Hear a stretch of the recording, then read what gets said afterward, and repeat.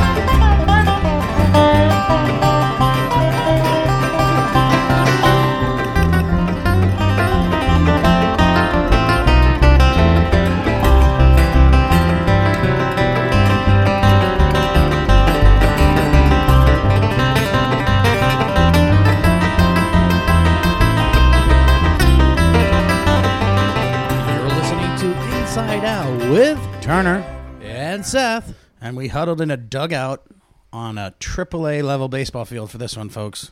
Yes, we did.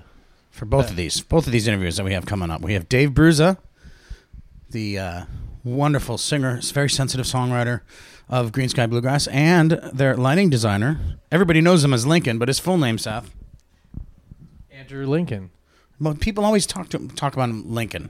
Yeah, but that's I what rarely hear people say Andrew. I mean, he goes by Lincoln, though. You go by Turner, not Rob.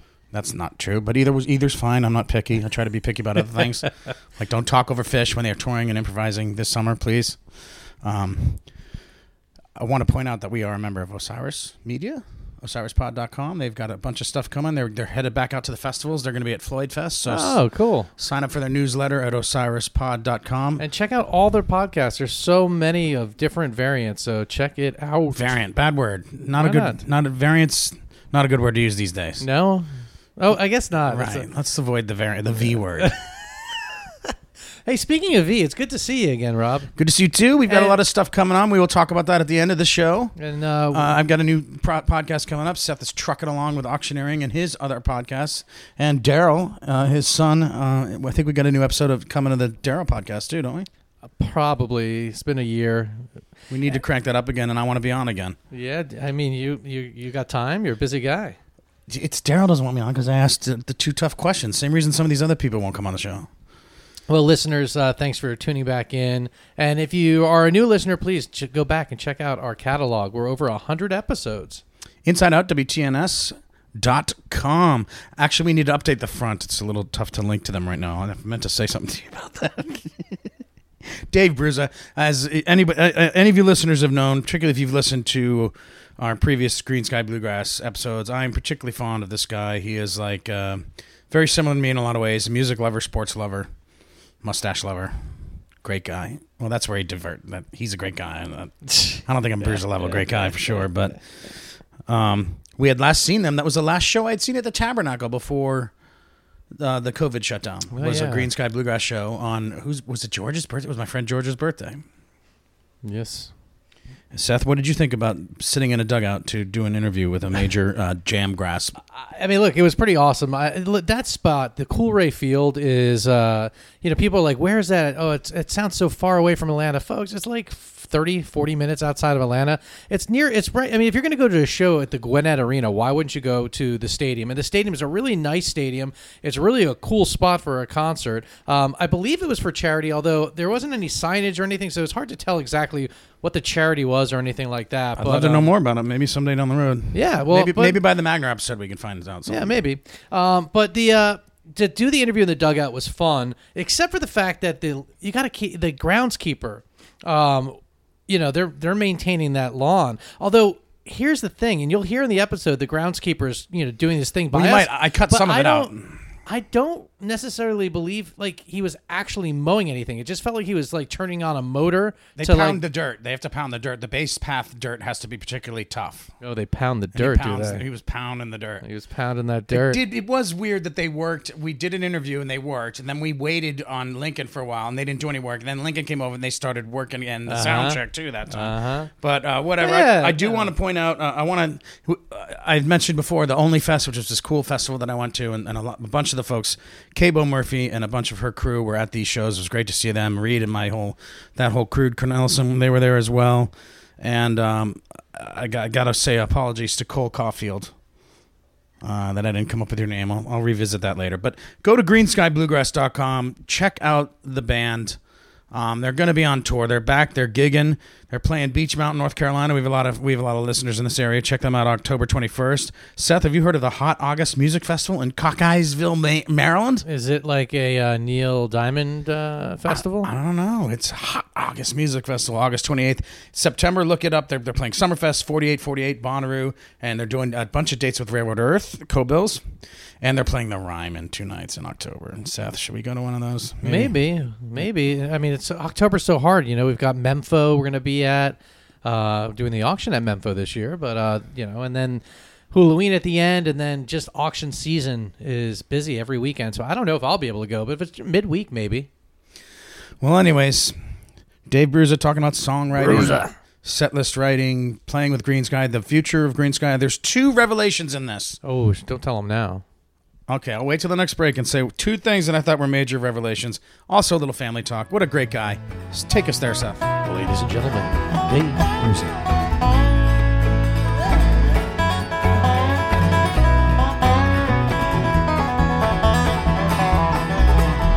Stumbled for hours over pages with gilded edge. Ain't newsprint, spent clips, sharp legend. Image you saw out of focus and out of turn. Envelope left in the light of the rising moon. She wrote it all down, Eagles Fair, dipped in cocaine blood. A diamond needle on a broken record, melody never sold.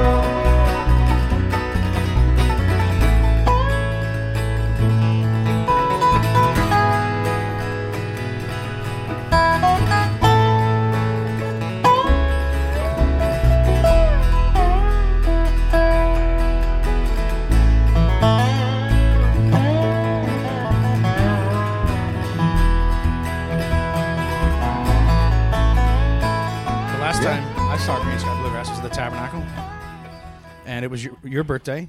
Yep. And do you know this gentleman? I'm showing Dave a picture of a fella dressed up as Dave Bruza at Green Sky. That's Franklin. And he was a very nice guy. I actually hung out with him for a minute or so. Did you find that on your phone? He made all this stuff.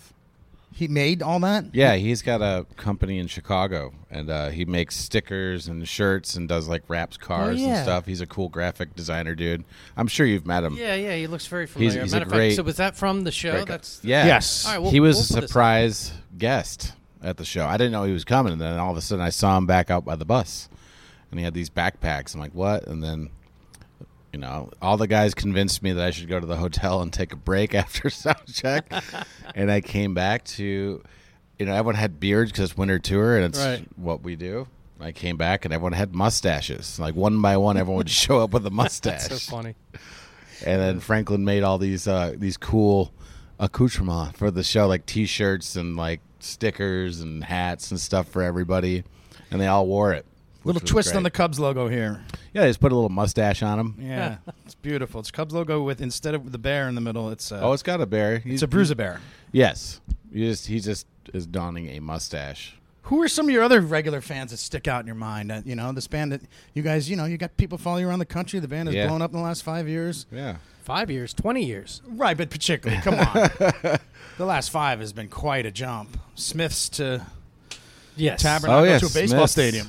Yeah, that's right. Smith. Which we are at a dugout, by the way. Yes. Just to set. Yeah. Just to give the setting. You here. can We hear the are- lawnmower in the background. They're just getting it just right. Yes, that's the baseball field at Coolray Field, which is the minor league Gwinnett Stripers, the AAA Atlanta Braves affiliate. That is correct. I like I that word even- affiliate. Yeah. Just sounds. I mean, like, as a kid, I wanted to be an entrepreneur. I should just said I'm an affiliate. I'm affiliated with. I'm happy to be affiliated with you, Seth. Thank you, Rob. And Green Sky Bluegrass played here last night. It was hilarious because another thing to set the scene is that behind the stage are half-built condos. Oh yeah. So they opened with working on the building. Was that? I didn't inspiring? even think about No. that. And you see, Cracking up all the way down. I'm like, oh, this is hilarious. Because there's people literally working on a building as you're working on a building. That is strange. I don't know why I felt compelled to play it last night, but maybe that was one of those things. Just looking around, you're like, huh. you pick up. Well, you're at a space where you're pretty intuitive right now, right? I guess so. Highly sensitive. Yeah, like highly focused or highly sensitive. Yes. Keyword sensitive.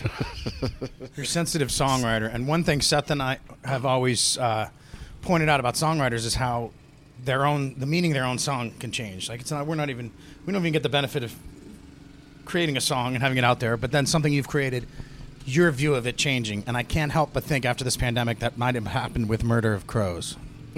Yeah. Kind of. I mean, that song's interesting to me because I always find it fascinating what people get out of what you do, like what you pick up, or it happens to me when I listen to songs and I have a certain personal connection to it. Murder of Crows, though, when you said that, I don't understand what you mean. Can you Well, explain there's it? the literal where the crow is used. The farmers will use like a dead crow, right, to tell because the other crows like have a ceremony and then split, right? But there's sort of a source of abandonment or being left alone, or Yeah. and that's what a lot of us were during the pandemic. Yeah. So I would think that maybe that side of it came out more for me, but I guess not. That's No, I never thought of it really. Because that song for me came about someone telling me that fact about crows having funerals, and I thought that was really fascinating. yeah, it is. So I just, wrote it down in my little book that I carry with me. But crows aren't typically hanging around cemeteries, though. I don't notice them there. Just in the cartoons. yeah. But on songwriting, though. Yeah, like there's another one you played last night. It's Well, before we even get into that, sure. You mentioned the song that you open with, but Mm-hmm. did you have say in the set list last night? Yeah. Because the first 4 songs, was it? 3 of the first 4 songs were Bruise's song. Yeah, I wrote the first 4 songs of the first set last night. Now, I called it. my real question is, do you listen to our podcast often, or did you listen to our podcast with No, Paul? I got to be No, honest. you could be I honest. did not I don't listen even to listen to it. Don't worry. But Paul, do you? Well, we also mentioned you guys to Bahamas, Afi. Yes, we did. We actually did. And he said he'd never heard of you, but I guess behind the scenes, who was it? Josh, who was working it? We wanted to take credit for it, but we didn't. We didn't Yeah, get you credit. should. Okay. What are you you, talking guys. about? It totally That was was a us. But, no, but we were saying though, I think it we was don't Josh, get, the last podcast we did with Green Sky, and I think it was with Paul. Yes, Paul Hoffman at You Cameron were Park. mentioning, Rob was mentioning that Bruza doesn't have enough. We don't hear enough of your tunes, and then you opened out of 3 the of 4 4. songs, 3 were yours. So Interesting. again, I don't know if you're a big fan of Rob or not, but it kind of No, I seems don't that think you it is. are. Not when I'm wearing a Boston shirt. It's original 6. It's fine. Thank you very much. Well, what is it like when you're a huge hockey fan? What's it like when you have a gig and the 7th game of the frickin' conference, the NHL Stanley semifinals are happening? Well, I've been a big fan of hockey my whole life. I've played it growing up. The past few years, I've kind of just fallen off. Once the Hawks stopped being good, I was kind of got to be more of a fair weather fan again. I don't know. Actually, it was like the middle 2000s during the NHL strike when I really stopped just being like, I do enjoy it. I was cheering on the Habs the other night, and they won it in overtime. That was great. Yeah, I'm supposed to not like the Habs, but I got to tell I know. you, this Habs team is pretty easy to like. But as an original Sticks fan, it's always nice to see one go They're to just the finals. fast too. They got a goalie that's carrying them. It's He's Listening to amazing sports too. came out of radio. nowhere. It's a That great story. kid, I can't even think of that kid's name. That kid who got called up in the middle of the season. Is it Toffoli? I can't think of his name right now. I don't know. He looked good. My friend He looked Jeff's really going to good. kill me. I don't remember that. Not just because of that. Another thing, though, are your songs ever intentionally vague? Like one of those first 3 songs, it's not mine anymore. Intentionally big? Vague. Vague. Okay, sorry. They're intentionally Dave every time. But it's not mine anymore. It's kind of hard to get a grasp for me what it is, and it kind of changes as the song goes along. That's a heavy one. I'll be completely honest. I wrote that after Donald Trump was elected. Okay. That's about him. I can't stand Donald Trump. Okay. So what's not yours anymore? The pride in the country? I just felt like the country was falling apart at that point, and people's, they were trying to back this guy, and it's just a smoke show. He's just like up there doing, sleight of hand tricks, and just, people call him really stupid. People call him all this shit, but you know what? He's a fucking evil genius. He knows exactly what he's doing. He's like playing the bad guy wrestler so well. Yeah. And he's been emerging in the news again, which is just like having rallies and Wasn't it nice to have a pause, like without that in the dialogue? Yeah. I mean, you could physically feel it. It's like, oh. yeah, it was a definite sigh of relief for me.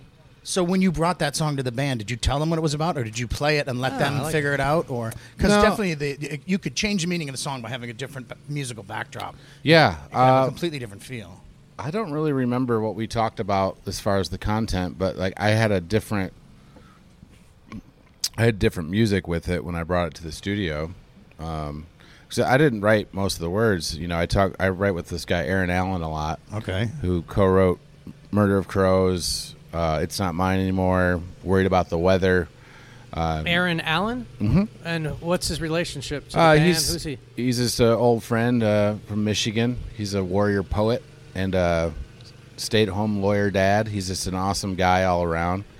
And I always love working with him because I can give him, this is a great example of this song in particular, because I can give him a phrase of what I'm thinking and then have a discussion about my feelings of why I would say that. I told him I want to write this song, and I have these feelings like the election is just messed up. Like, what the hell's going on in our country? And it's not mine anymore. And then that's just the phrase we focused on. And then he came back with, the way we work is that he'll just start writing words. And he usually sends me a bunch of stuff, and we edit it together. And as that's happening, is there any music in the background going, or is it? Oh, yeah. Yeah, with me, it kind of seems to, that's really the starting point. Reminds me of Michael League and David Crosby. Pretty similar to what they did when they wrote together. It's just because I have a mustache. But would you ever consider doing like at some, at Camp Green Sky or something, doing a full bluegrass version of it out of nowhere and then just tuck it back away? I think that'd be fun. But I like what we did with it. Actually, hell yeah. Mike Duvall and I kind of came up with that arrangement because I was demoing it every morning in the studio because what I wrote wasn't really vibing with everyone, and we wanted to do something with it. And I was making demos every morning, going in early, just messing around, and he caught on to this weird thing, and I didn't even know I played it. And then the two of us kind of sat down and arranged it together. It was pretty fun. That right there describes why people are musicians. It's not just like the playing and all that's fun, but like the discovery, the work, putting in effort, and then having that camaraderie turn into something. I think that's one of the special things there. And looking forward, I know you did some writing. I heard Streetlights, as we just talked about. It's a wonderful song. Thank you. Now, when you have a very moving song, you're going to love this. You'll see why I can relate to it too when you hear it. Aaron also helped me with that one too. Excellent. Mm-hmm. Now, when you look forward, to what extent with the song, let's use that song. To what extent do you have in your mind what you want the band to do with it? Excuse me. And to what extent are you like, I'm just going to throw it out there and see what they do with it? Well, I don't know if I'm supposed to talk about this, but we recorded an album during the pandemic. Cool. Green Sky did. Excellent. And that is one of the songs we did record. And I kind of just, I was surprised out of the songs that people liked that. I wasn't really intending for that ever to be a Green Sky thing. It was actually a song that I tried to write that wasn't about my personal life. And then it turned out to be a very deep song about my personal life. It started off as a joke, and I was, there was... Your life? Still is. No, but it was during the pandemic, and I was, I live in Denver, and there was nobody out in the streets, and I think I was smoking a cigarette out at my porch, and just like there's a traffic light by my apartment, and I was just looking at it, and I just kind of made it up, that first verse. And then I talked to Aaron about things, and we're also pretty close, so just letting him know about my personal stuff and how I was feeling and everything. And I sent him a little demo of the couple verses I already had of it, and he just kind of filled in some blanks there and made it really powerful. But when we recorded it, back to the beginning of the story, is Was that in Nashville, by the way? no, we did this in Vermont. Oh, wow. We spent a couple weeks there last September. So I told the guys, they all liked the tune, they wanted to record it, and I just told them, do whatever you feel. Like I don't have much direction, but let's just play this and see what happens. And it was nice to actually record it while I sang it while we recorded it, so it all was live and fun. And yeah, I'm pretty happy with the result. How many other Bruiser songs are on the new record? We don't know exactly what's on there yet. But we so did you record recorded a bunch. We recorded a lot of songs. Everyone was writing. Like more than 20? I think so. Yeah. Nice. Everyone was really writing, and So maybe a boom boom too. I mean, I gotta imagine that's a thread that's happened to so many musicians. So much writing, so much. I mean, we think Right, but about some all- did nothing at all. So it's Well, like I think- really well, that's good to with hear every when industry. musicians I love and but respect you either, are working. You either went far and did a lot, or you sat in your ass and didn't do anything. I don't think there's a middle ground. I don't think there was a lot of people that didn't do anything. I think, maybe some people put their head in the dirt. Sure. I mean, I took some time off. I took a couple months of just like, okay, I need to reset here. And Yeah, but those months you were doing work, though. I mean, No. not just music work, self work. No. it didn't start that way. No. Okay. It took a couple months for me to realize, okay, enough's enough, and get down to it. Like you would drive a long way to do those sessions, like take cover sessions, right? Well, yeah, that was a buddy of mine. He convinced me I should get out of my little apartment by myself in Denver. He's like, just drive to St. Louis. It's 10 hours. You can stay here with me. We'll feed you. We can do this video project because my buddy. And the video was outstanding. Yeah. Everyone, Yes. I mean, the candle lit vibe, the angles of the camera angles like this. Yeah. It was really well done, and and it was And you just sang that- a Paul song. Yeah, it was. Yeah. It was really well done. I mean, I can go on and on describing it, but they're available, I imagine, right? They're still on and YouTube. stuff? Yeah. They're live. You can watch them. That was all directed by my friend Trey Kerr. Which, by the way, Brad knows. He's a friend of. Oh, he yeah? works with Fish, right? Yeah. Yeah. Trey's been working for Fish for a long time. Oh, Trey. He also I didn't know. directed all the Trey Anastasia Beacon Right. one. He did that as well. I mean, he God, was. those are wonderful. Well, he had nothing to do. He's a really good friend, and he also just wanted me to stop sitting around getting drunk by myself Because you're at my apartment. I mean, we could say that when the pandemic hit, you were kind of like myself, somewhat freshly divorced. I was gonna say he's not. Yeah. He was nowhere near as. Although I was relieved by my divorce, I don't think you think you had a No, hard time with I yours. still have a very hard time with Yeah. it. It's that's where a lot of that reflection came from. So that must have been tough for the pandemic. You're almost forced to think about it. Oh for a yeah, while. there was no way out. Yeah. Did you at least get the dog? We still split the dog. That's good. Yeah, we're friendly. Yeah. We actually hung out at Telluride Bluegrass the other weekend together, which was really special for me. If I were a traffic light, work all day and all night, shine down my red, yellow, and green on the feverish world under me. Come what may whatever come, it's just not enough.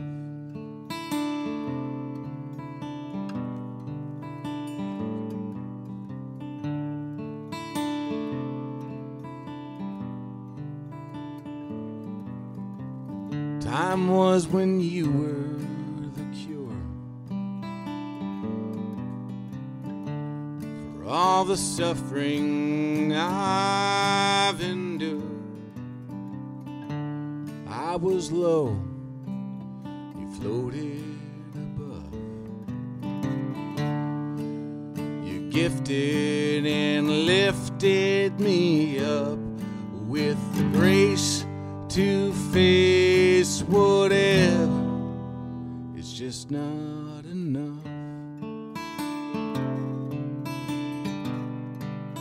I really want to know a little more about conveying what you want out of your bandmates as opposed to them just hearing what they hear in the song. Because what if different band members hear something different? To what extent are you guiding? Are you talking about lyrically? No, recording, in the studio, recording. To what extent are you guiding them? And to what extent is it like, let's just see this, I love this band, this is my life, let's see what they do with it? We're always really good at working together, and a lot of the time we definitely tinker around with every song, and we all have input, and we all, there's been few occasions where one of us has written something, we're like, okay, this is a part here, it goes like this. But a lot of the time we do a lot of, right by committee as far as arranging and finalizing things. It's that simple, really. And like sometimes it's a little less formed, and we just kind of go there and people just riff on it and see what happens. Now let's jump to the stage before we go on the way back. Is that cool? It's a high stage. How are you going to be able to do that? It is a stadium stage, isn't it? And you're not that, athletic these days. For a fat guy, I'm pretty athletic, dude. Come on. I could beat you in one-on-one hoops. I could. Yeah, you'd foul me. The face says it all. You can't see this, but... Oh, yeah, I could beat him. Easy. Easy. Anyway, but jumping onto stage. So first of all, set list, you say you wrote the first song. So is it the band by committee? Like, you take care of the first quarter of the show? No, it changes. Mostly, Paul would always say that me and him and Anders will write it together. He does a lot of it, Paul's vision is really strong, and he's really good at that. The three of us really kind of toss it around, but he's definitely the driving force of it. But was it overwhelming to come back after the pandemic and have all these songs and this it's clean still slate? Overwhelming. We've been lucky enough to play the past couple of weeks, but we still find ourselves struggling on that because it's like, when we came back and we got together for rehearsals, it really never dawned on me the amount of material that we know and have written. So it was kind of, for a second, very, very overwhelming. When I'm like, wow, we know a shitload of songs. Mm-hmm. And that was also a fun thing, too, to be like, okay, we can do whatever now. Right. You don't feel pressure of having to play the song that everyone knows or anything like that. It's pretty much everything. No. So everyone's starved. You can just play some notes and they're happy. Yeah, maybe. But what is it like to look to? Do you feel like it's fresh though? Like just with the set list, be able to just go anywhere? Is it a lot more freedom in that right now? I think we've been very creative in our set list since we've been back playing. I think we've been thinking of things in a different way and combining stuff like we haven't done before ever. Like last night we did a whole thing where we played Broke Mountain Breakdown into Demons, into that's right. What You Need, back into Demons, back into Broke Mountain Breakdown. Palindrome. Yeah, exactly. But no, it was fun. And it worked really well. It was really neat. Like the idea was there, and then we just kind of ran with it. You ran around the bases, Rob. Did you know, like a song about like worried about the weather? Did you know when you wrote it that would become like a major jam vehicle, or did that kind of surprise you? No, because I was never one for like, hey, let's jam. Right. I like the Grateful Dead and all, and I'm more of I like songs to be like 3 minutes. Right. 3 to 7 is and you tend to lay low in the improv. Is that part of it? You tend to let Anders and Paul lead the improv. Would you agree? Not always. I think when we're all doing those sections anyway, we're all working. We're all improvising together. We're all playing together, It's not I don't like to be in the front. Oh, man, it seems like this guy's going out of his way to interfere with our interview. Thanks, Cool Ray. He's not even cutting the grass. Look. I don't even know what he's doing. He's on the pavement. Oh, he's a cool guy. We were talking last night. He is a cool guy? Okay, cool. Yeah. He's just doing his job. So Dave first saw the Dead. He was even younger than me. He was 12 years old. Yeah. Where'd you see? Chicago? Yep, Soldier Field. Was it the Steve Miller year? Yeah, exactly. So you saw James Cotton play with the Grateful Dead. How about that? Was that your first show? Yeah.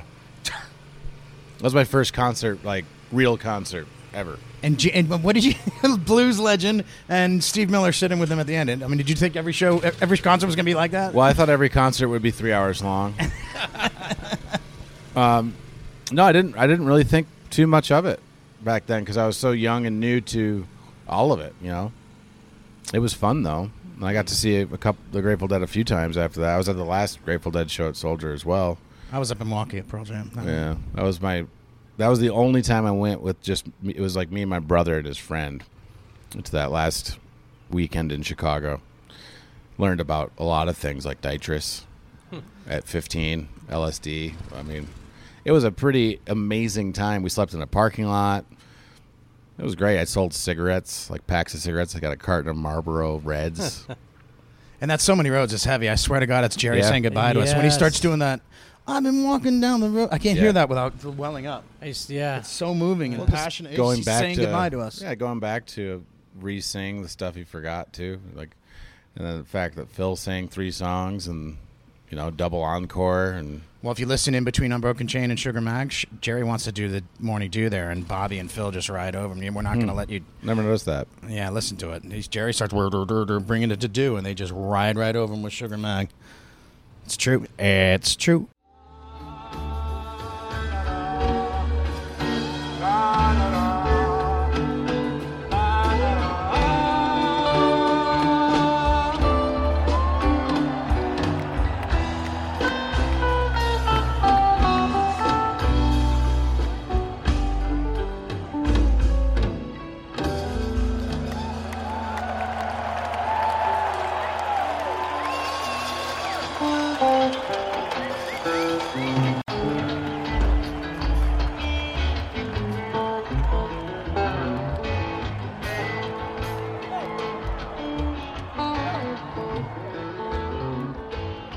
Person in his family who inspired him musically the most is his uncle who shares the name. That's kind of cosmic. Yeah, my Uncle Dave. Yeah. He lived in Dalton, Georgia. He's a Georgia Tech alumni. I saw an amazing Dylan show in Dalton, Georgia. Yeah, the carpet capital of the world. Yes. It is, actually, yeah. Almost did an event there last year. It didn't happen, though. Or 2 years ago. Where does he live now? Last year's 2 years He ago. lives in Phoenix now. You're still in touch with him? Oh, yeah, we talk. You know, my cousin, his son Phil, we're close in age, and Phil's a much better guitar player than I am. He lives in Australia. I mean, it's just funny because we would have these family jams when we were teenagers at my grandparents in Chicago. You know, he'd bring his bass, Phil would have a guitar. I was, you know, kind of messing with guitar back then, but my brother would be there as well, Charlie. Like, we'd have drums set up, and we'd play, like, Beatles and, like, Herbie Hancock, stuff like that. Yeah.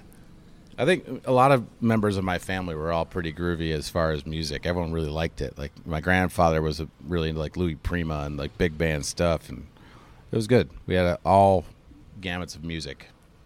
Now, during the pandemic and songwriting, what songwriters were you listening to, or any? Oh, man, I was going all over the place. Yeah. I kind of went back to really roots rock and roll. I got really into, like, surf rock.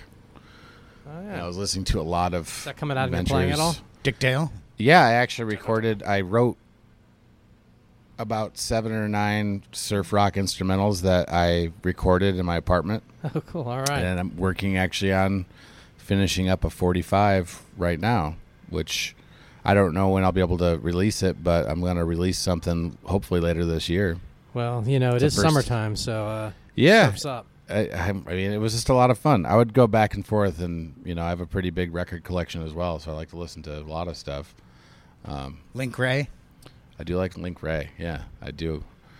I think I don't know what was getting the most. I kind of go on these weird, like, obsessive tangents. Like, if I learn about something, like there's this band, the Alalas. Oh, I've seen them. Yeah, so they're coming. I love Alalas. I was someone hipped me to them, so I, like, listened to every possible thing I could find of them, and, like, looking them up on YouTube just to listen to their stuff and, like, check out their story.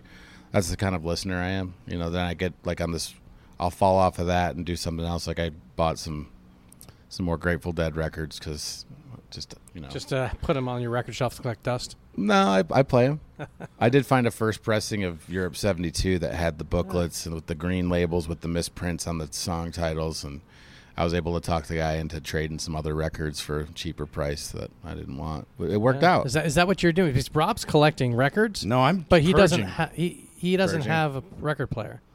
No, my Just send me a box of cassettes random. and CDs. And I listened to them and give them away. Actually, I gave some away at the show last night. We put them on No, the you merch put them table. on the merch table and people took them and threw them in the trash. No, Like, see, Seth "Oh, doesn't someone put the understand the, trash fan side. here." This is an industry goober. He doesn't understand the real fans of music and the things that they treasure. Come on, Seth. Oh, you know what we got to talk about is the leap year sessions. Yeah. It's an elephant in the room a bit, Seth. Is it? Do you still do the? We haven't Let's done see. one in a while. See, we haven't done an in-person interview in a Is while. that what you're looking for? That was pretty good. Okay. So, we get in the pandemic. You can't play live shows, so you decide to do these leap year sessions. Correct? Yeah. Where they record, but it wasn't a live webcast when you recorded them, was it? No, we went and we, everyone has families. A couple people have families, Right. kids in the band. And everyone wasn't super keen on traveling. And I think it was a good thing because looking back on it, I don't think I would admit this or any of my guys would ever admit this, but the break was really needed for us. We've been just doing this constantly for so long. So it was actually nice. So It's like we're not going to get a hiatus now because you had one forced upon you. That's the way I'd look at it as a fan. Yeah, it's a That's kind of positive. interesting. it's a Rob. positive thing. No, but the leap year sessions was a thing where we couldn't stay out for, I don't know how long we did it, 8 or 10 weeks of shows. There was no way we would be able to stay out that long to record all that stuff because none of us live in the same place, blah, blah, blah, logistics. But we decided to do them, so we recorded a couple a day at the pageant in St. Louis. And, again, we hired Trey Kerr and used the 201 production staff, which did my take cover thing, too. And, they do Fish and all that stuff. But we did it on Hi-Fi, which was a new video service, like similar to Nugs. And we were able to shoot everything and do high-definition sound and do it all in 4K video, so it's pretty wild. But, yeah, it was great, though, because at that point, that was the first time we got to see each other since March 9th. So it was pretty special to all get back and then have the crew there as well and see everybody. And just What to was that perform. first moment? Take us in there. What was that like? It must have been Well, we borderline spent a emotional. couple days just kind of rehearsing and shedding and just like remembering the songs and just being together. Did it fall right in, or was it a little rusty at first? No, it was fine. nice. And once we got going, it was so fun. Like, I think we got over the fact that we're playing in an empty room pretty quick because it was just fun to be together and play and have like the full show, have the lights and everything. It was cool.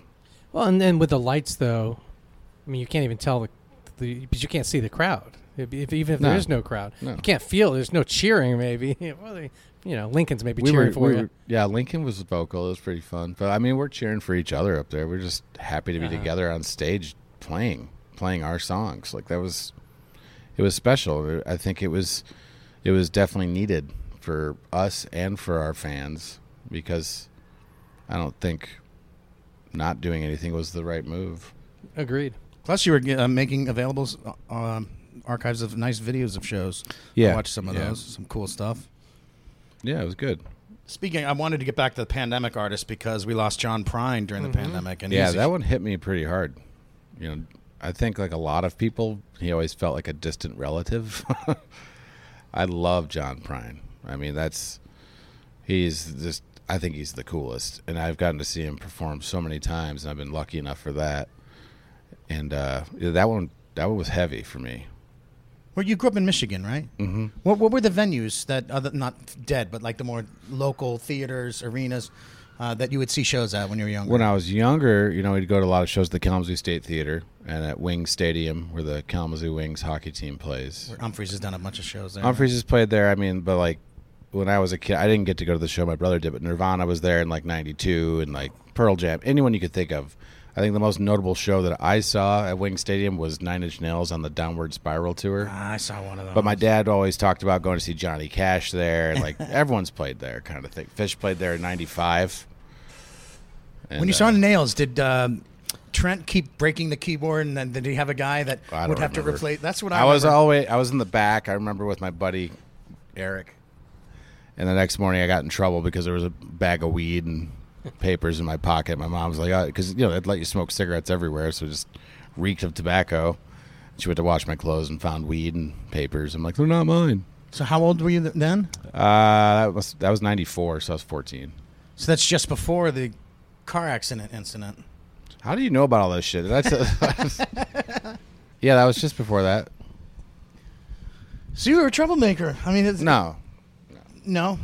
You're just He's a Chicago kid. What do you expect? No. well, Michigan. I guess everyone in the Midwest is It Chicago. was close. I mean, that's where I'd go to in the summertime, hang out with my grandparents, go to Cubs games. And Yeah, well, no, I mean, It's like 2 hours But away. it was in your blood. But you grew up a Cubs fan. You waited Oh, yeah. and waited. And I understand it as a Red Sox fan. Even though I'm not as passionate about them as I used to be. I'm more of a Braves fan now. Yeah. But my God, was it 2016? I mean, I watched every playoff game, and I'm not. That was even great. kidding. You couldn't write a better movie. And you got to go to some of the games. I went to Game 4. When you guys were on tour then, and you I zipped off. I was on tour, and I Tell was that whole story, please. frantically looking for tickets. Where was the band? We were playing. That's Luke just getting everything ready. We were playing at Halloween in Florida. You know, the string Swanee, cheese. yeah. Swanee. And it came up. I was frantically looking for tickets. I was trying to get one for Monica as well because she'd never been to a game at Wrigley. So I'm like, how cool would this be? Your first game at Wrigley's a World Series game, because that doesn't happen. I called all my friends that had any connections in baseball, asked them how this works. I was looking on like StubHub and stuff. People were trying to sell tickets for like $50,000 Yeah, for. it's ridiculous. This is the second World Series game at Wrigley since I think 1946. So, anyways, it just kind of happened. A friend of mine reached out and asked me if I was going to try to go to the game. I'm like, yeah, I am. I'm looking for a ticket. And they said, well, we have an extra. It's like, oh, that's great. And I told Monica at the time, I'm like, hey, and she says, you need to go. So I'm like, I love you so much. Thank you for understanding this. I get there and I just asked my friend, like, well, you just want face for the ticket or what do you want? I'm like, no, you can just have it because, we go back a long way. I know you're a big Cubs fan. You should be here with us. Wow. So I went there. It was a pretty crazy scene. We went in, cried as soon as I walked in. And then we watched the game. The Cubs got Were there a lot of destroyed. people just crying? Yeah, there was a lot of crying. Even Well, before they- the game started. Blocks and blocks away around the ballpark, they had all these police barricades, and they weren't letting anyone in unless you had a ticket because the cop explained it to my friend Sturts very well. He's like, well, look, we've never done this before. We don't know what's going on. Sorry, because he didn't have a ticket. We were trying to go to the Ginger Man to grab a beer before the game, and it's like, sorry, buddy. But yeah, we go in. Cubs got beat 7-2, I think, in that game, and now the series was at 3-1. So we're all like, well, at least they made it, And then went out. I think Eric Krasnow Band was playing at Martyrs, so I went and met up with my buddy Josh Knight, and we all had a bunch of drinks. And Sturts and I almost missed our flight to Las Vegas, which is kind of the opposite of what normally happens, Right, yeah, right. We almost missed our flight to Las Vegas because we were going to play the late night after Fish at the Brooklyn Bowl. But we made it, and I got to sleep all day because we didn't play till like 1 in the morning anyways. It was totally worth it. I jump off of tour a lot to go to Cubs games. Well, you did for the Blackhawks when they were in the finals once, didn't you? I did not go. The only Stanley Cup game I went to, weirdly enough, was when the Blues were in it the other year with Trey Kirk because he's a big Blues fan. He convinced me to come. I'm like, well, I've never been to a Cup game. And that was the game that Chara broke his jaw. That's the game I was at, Game 4 for that, too. That was the end of it for I mean, us. when he broke his jaw, there was a collective, ooh, Yeah. at St. Louis. It was crazy. Did you sing that song? What was that song again? Gloria. Gloria. I didn't, but Trey was very excited. Guido, our tour manager, is a Boston guy, and so he asked me to send Guido a video.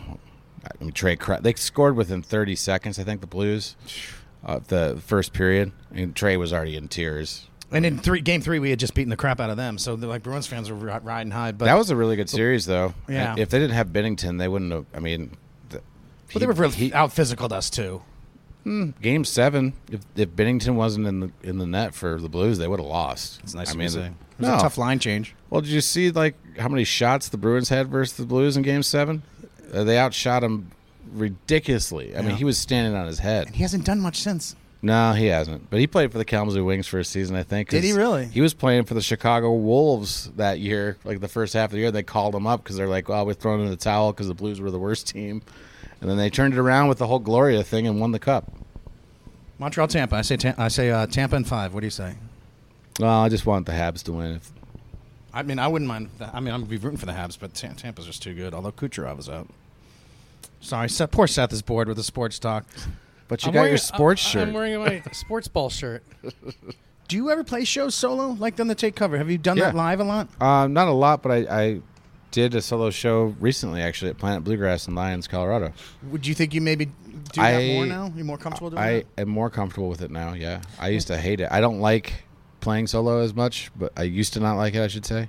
But I do have another band that I go out with on occasion called Unsafe at Any Speed, which makes me very happy to play with those guys as well because it's a fun release because I don't bring an acoustic guitar with me. It's more of a rockin' band. It's a completely rockin' band. And and that's coming back post-COVID as well. Yeah, I'm trying to figure out when the dates will be. I mean, I'm doing a lot of stuff right now for that, but we'll figure it out. But going back to... But as you plot out... So we thought the dugout would be a good idea, and now I'm realizing... Well, I guess that means... Does that mean it's the end of the interview? I feel like you're getting played off. Yeah, probably. We appreciate your time. Yeah, thank you, guys. Just tell us what to look forward to. We got more Camp Green Sky.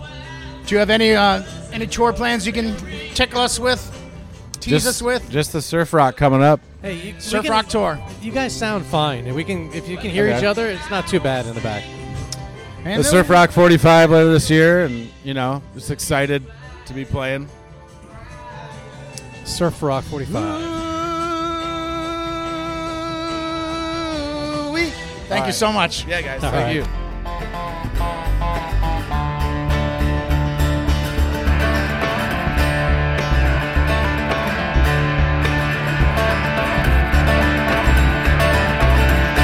It's not mine anymore. I release it to the night. Slip between my vision and my sight. It's not mine anymore. I release it to the sound. Every quiet place I've ever found.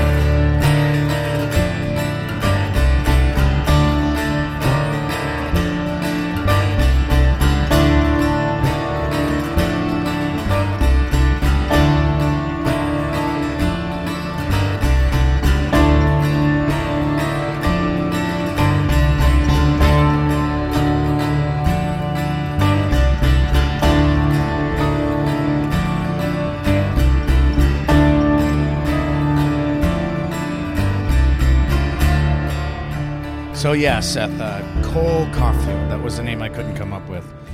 The young member of the Montreal Canadiens who came up mid-season that Dave Bruza mentioned, and they did end up losing the finals. I think I nailed it. Did I say? I think I said Tampa in 5. That's what happened. Is that what you said?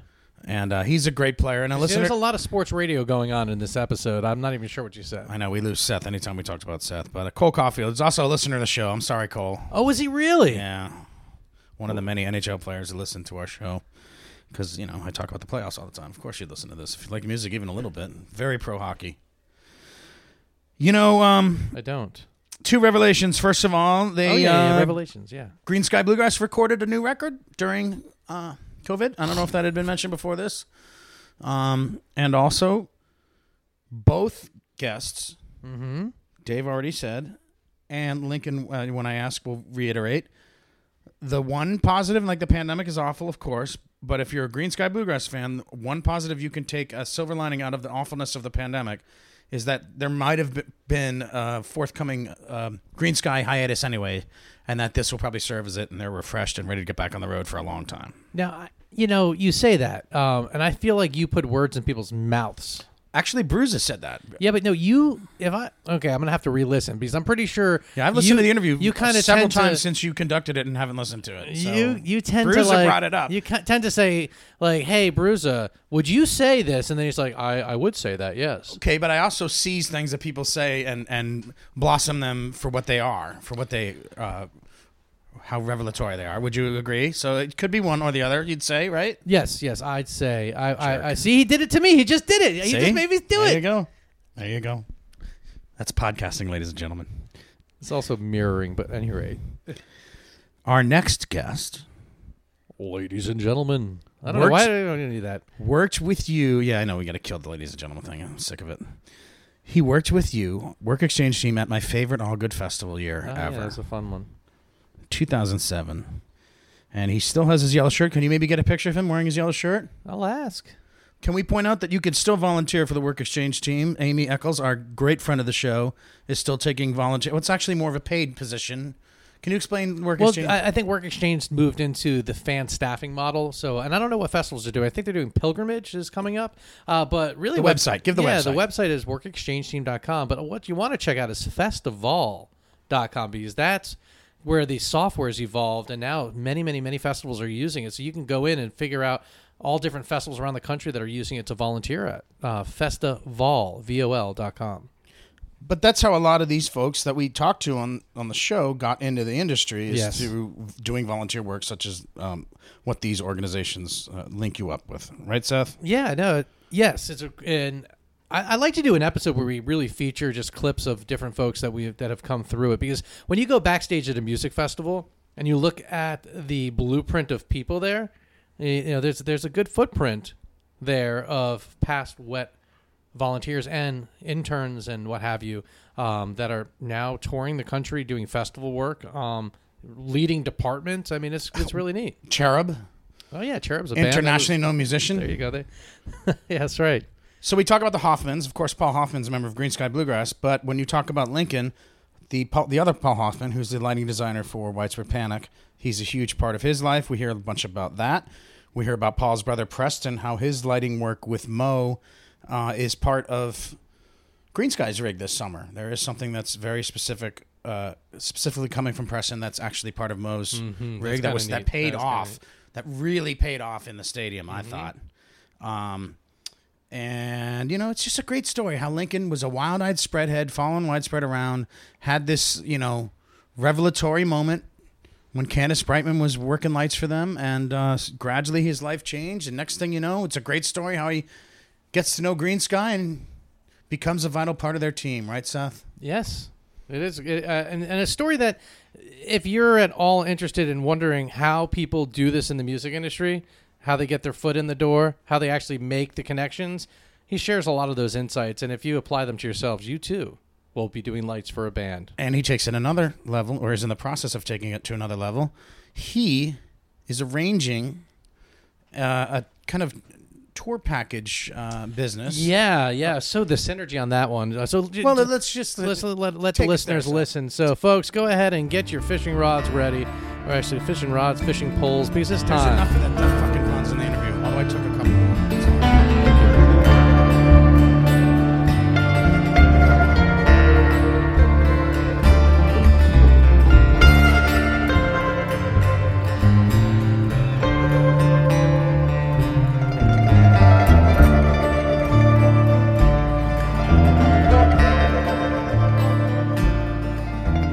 Took a lot of time we took advantage of it.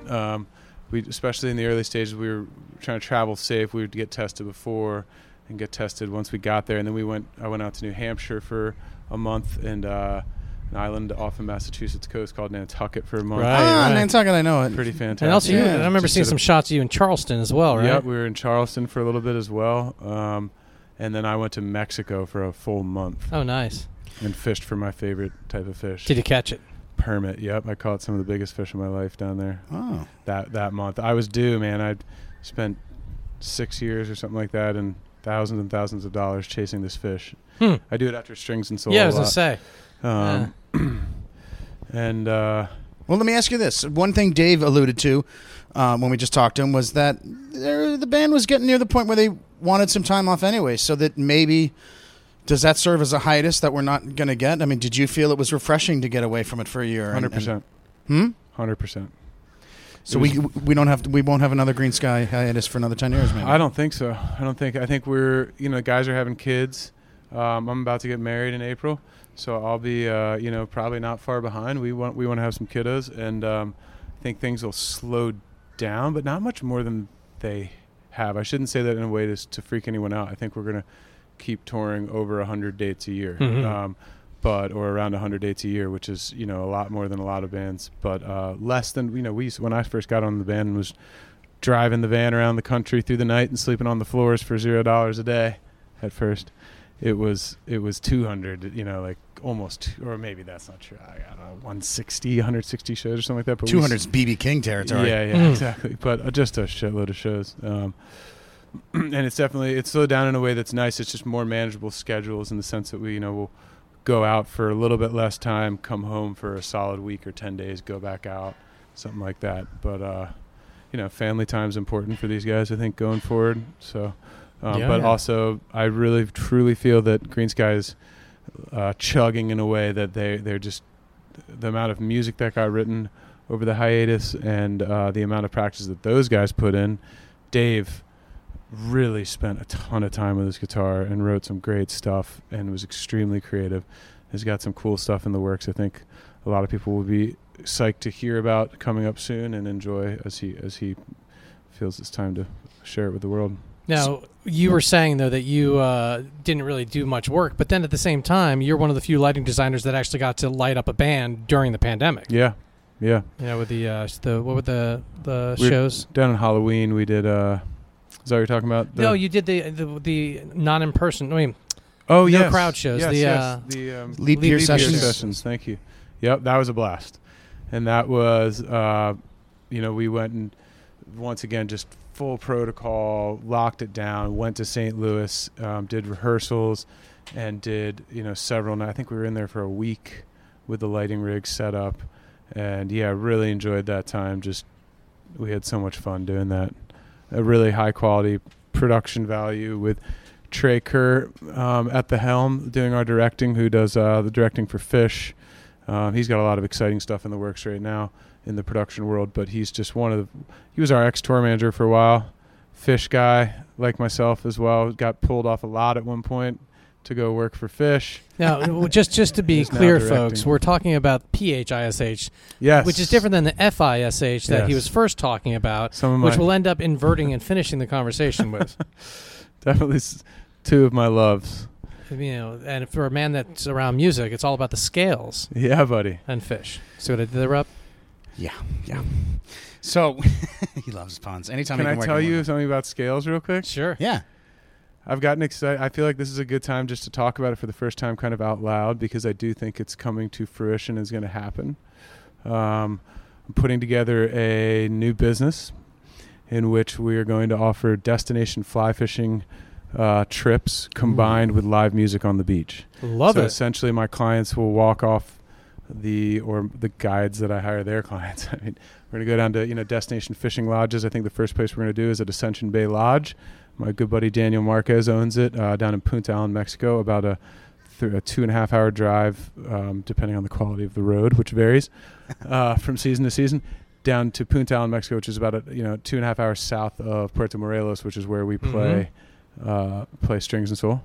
And going to be putting together, it's an extremely exclusive experience. Essentially, you'll walk off you just had the best day of your life fishing, and you get off the beach, and the boats all pull up at the same time, and boom, there on the beach is, I don't want to give any names away yet, but blah, blah, blah, your favorite artists. Robin Hitchcock. Sitting right there. Yeah, sitting right there fishing, and there is a large amount of crossover between the fishing world and the fly fishing world, really, because that's what's going to be is saltwater fly fishing trips.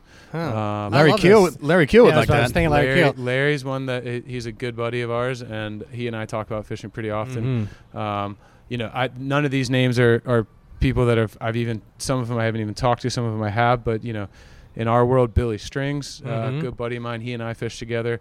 I don't know if he's so busy and just killing it right now. Yeah, I don't know if I don't think we'll get him for the first couple experiences, but Jimmy Herring, who lives actually from. So we actually been talking about doing a podcast with Jimmy. Cool. And Larry. He lives right and Larry around here. Keel, Yes, very close to him. And he confirmed that he was going to do it, I'm still waiting for the email to be confirmed as to when. But at any rate, we keep talking about doing a podcast with the two of them fishing. And We've held our episode 100 for it. Yeah, Awesome. yeah. So it's so maybe we need to get you involved. I would love to be involved, and I could tell you a bunch of other really cool artists that are massive fishermen. Just a quick aside about Jimmy. Jimmy and I just hit it off one night after I just noticed him flipping through his phone looking at fishing pictures. The same thing happened with Chris Kuroda and I, one of my heroes, huge fisherman, and that's exactly how we got. I don't have anything to say to Jimmy Herring other than just stuttering, "You're my hero." But and same with Chris. But I noticed them both flipping through their phones, looking at fishing pictures, and we got talking about it. Jimmy has a boat. He lives somewhere right around here, like you said, up, and he fishes for the stripers here in Lake Lanier. Is it Lanier? Mm-hmm. Lake Lanier, and that's why. We're sitting here at the home of the Stripers, with the baseball team. AAA affiliate of the Atlanta Braves. Yep, and it's named after the fish that is in Lake Lanier, I believe is what it's called. That's right. Yeah, Yep. Lake Lanier is just on the other side of 85 from here. But- And Jimmy fishes for him. He's got a boat in his garage, and the couple times I texted me, he's such a sweet guy. But he if he texts me back, it was like, oh man, That's Jimmy. I haven't gotten the boat down yet, man. But try next time. Keep trying. We've never fished together, and we haven't even talked since 2 years ago when that happened. But man, there's a ton of people. G-Love. Yeah. Who else? Chris Pandolfi from the String Dusters is a massive fisherman. Larry, we already mentioned. These are just people kind of in my world. Well, so it's It funny goes you on mentioned and that, though. The idea you're talking about, and I'll share another idea off the podcast here. But I will tell you, though, that when you do launch this, we will talk, and I will be auctioning those off for charities and making some experiences happen there. Some of my next calls are to you and the Cloud9 people and Mark, and I want to talk to those guys because we're not going to be we wouldn't be in competition in any way. It's totally different. Really selling exclusive destination fly fishing experiences, and we're going to require that people are fishermen, not just music heads. They have to come and pay for the boats and go out, and you're required. And that could be one of the coolest things, is that I'll get to offer our artists who are maybe non-fishermen the opportunity to sit at a private fishing lodge for the day while the clients are out on the water from 8 to 4. So, or if they want to fish, let's go, So I think it's a really great idea. I'm really excited about it. I've got a friend that I'm working on with. He's doing a fantastic job, and we're getting it together soon. And I'm hoping that our we'll be able to announce an experience. And here imagine the next size year. is scalable. It is. We're going to start with 12 people because that's a fishing lodge. Oh, nice, dude, nice. And the reason Don't encourage him. Well, no. Jesus. So I want to encourage him because we're still looking for our name. We were thinking originally Tales and Tunes and Tales. Scalable Adventures. That's so much like Tunes and Tots. Scales. Tunes and So I like Scales. scalable. So here's where I'm looking at scaled up experiences. Now here's why is we want to offer like a high end experience, and I want this to be able to also apply to heli skiing in the future. Some of my two passions, skiing and fishing, and be able to offer these incredible destination experiences with musicians, there. And yeah, it is scalable in the sense that we're going to start with 12 people, but there's a lodge right up the road in Mexico that holds 24 people, so we can maybe go to 36 next year. We'll see how it works out. But It will. It's definitely the only way to really figure out how it's going to work out is just to do one. And figure out what level of production value we can offer down there, what level of installation for artists, and what level of accommodations we can offer for patrons. I've been fishing this river 4 days and 3 nights. No coffee with breakfast, and I don't feel alright. All this time on my hands and all of my arms. There's so many we've heard that there's none left to harm. Take me back up the river to my home. I've heard nothing here worthy to say, and I'm tired of pushing my hand.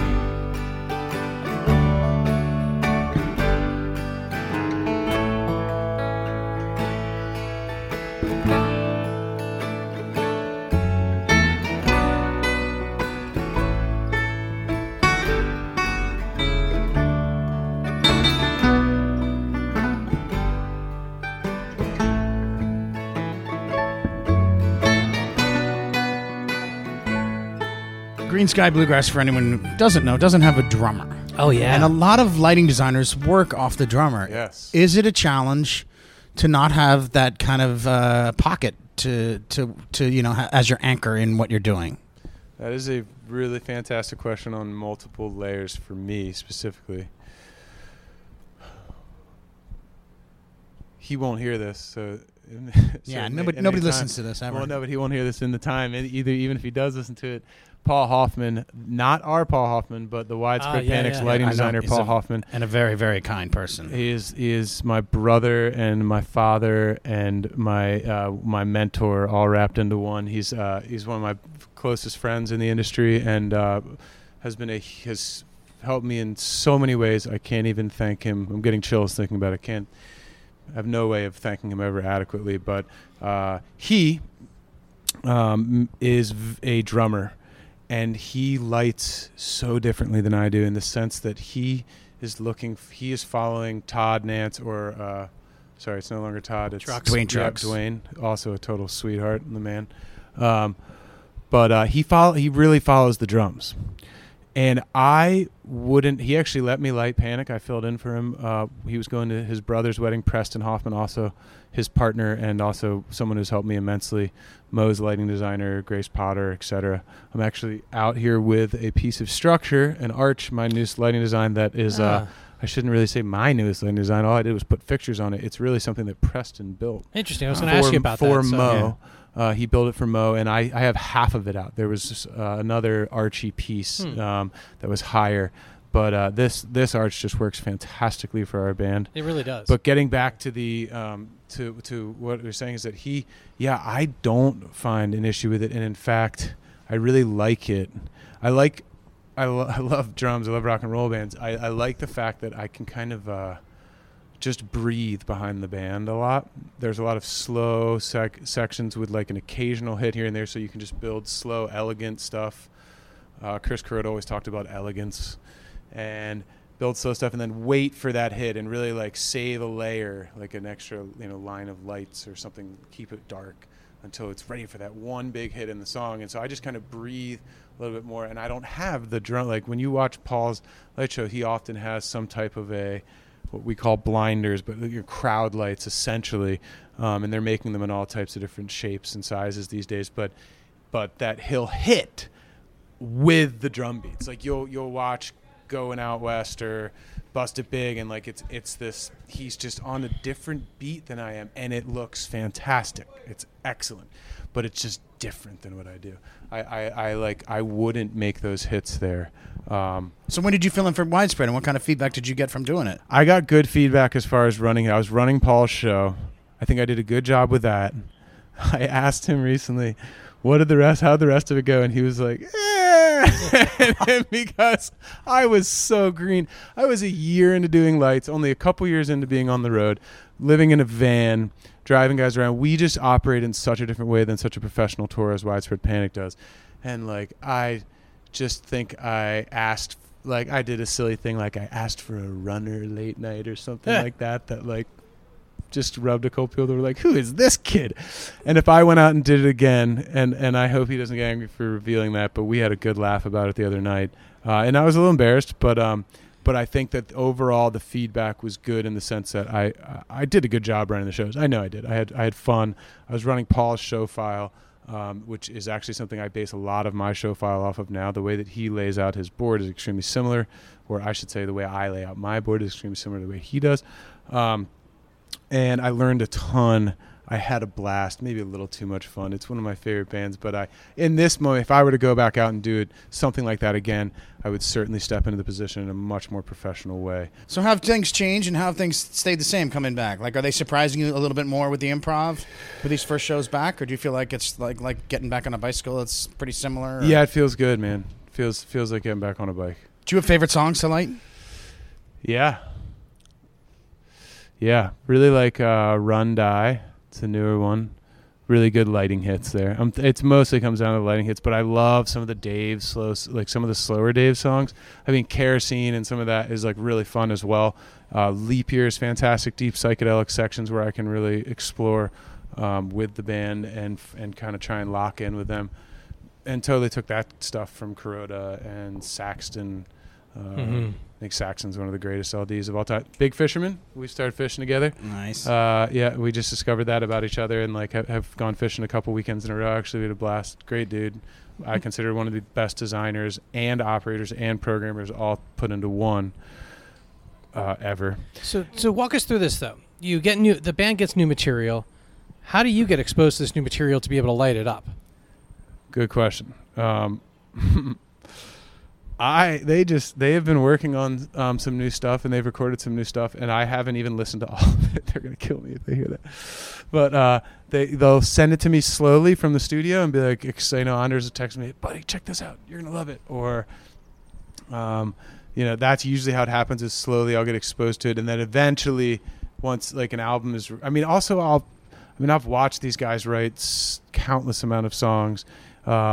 It used to be more writing on the road.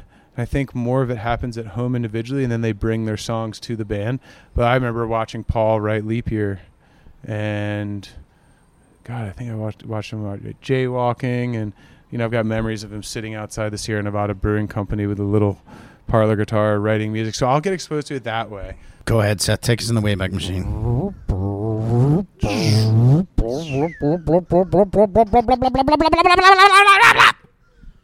Where is the genesis? Where are the first kernels of you getting interested in lighting design? The very first time.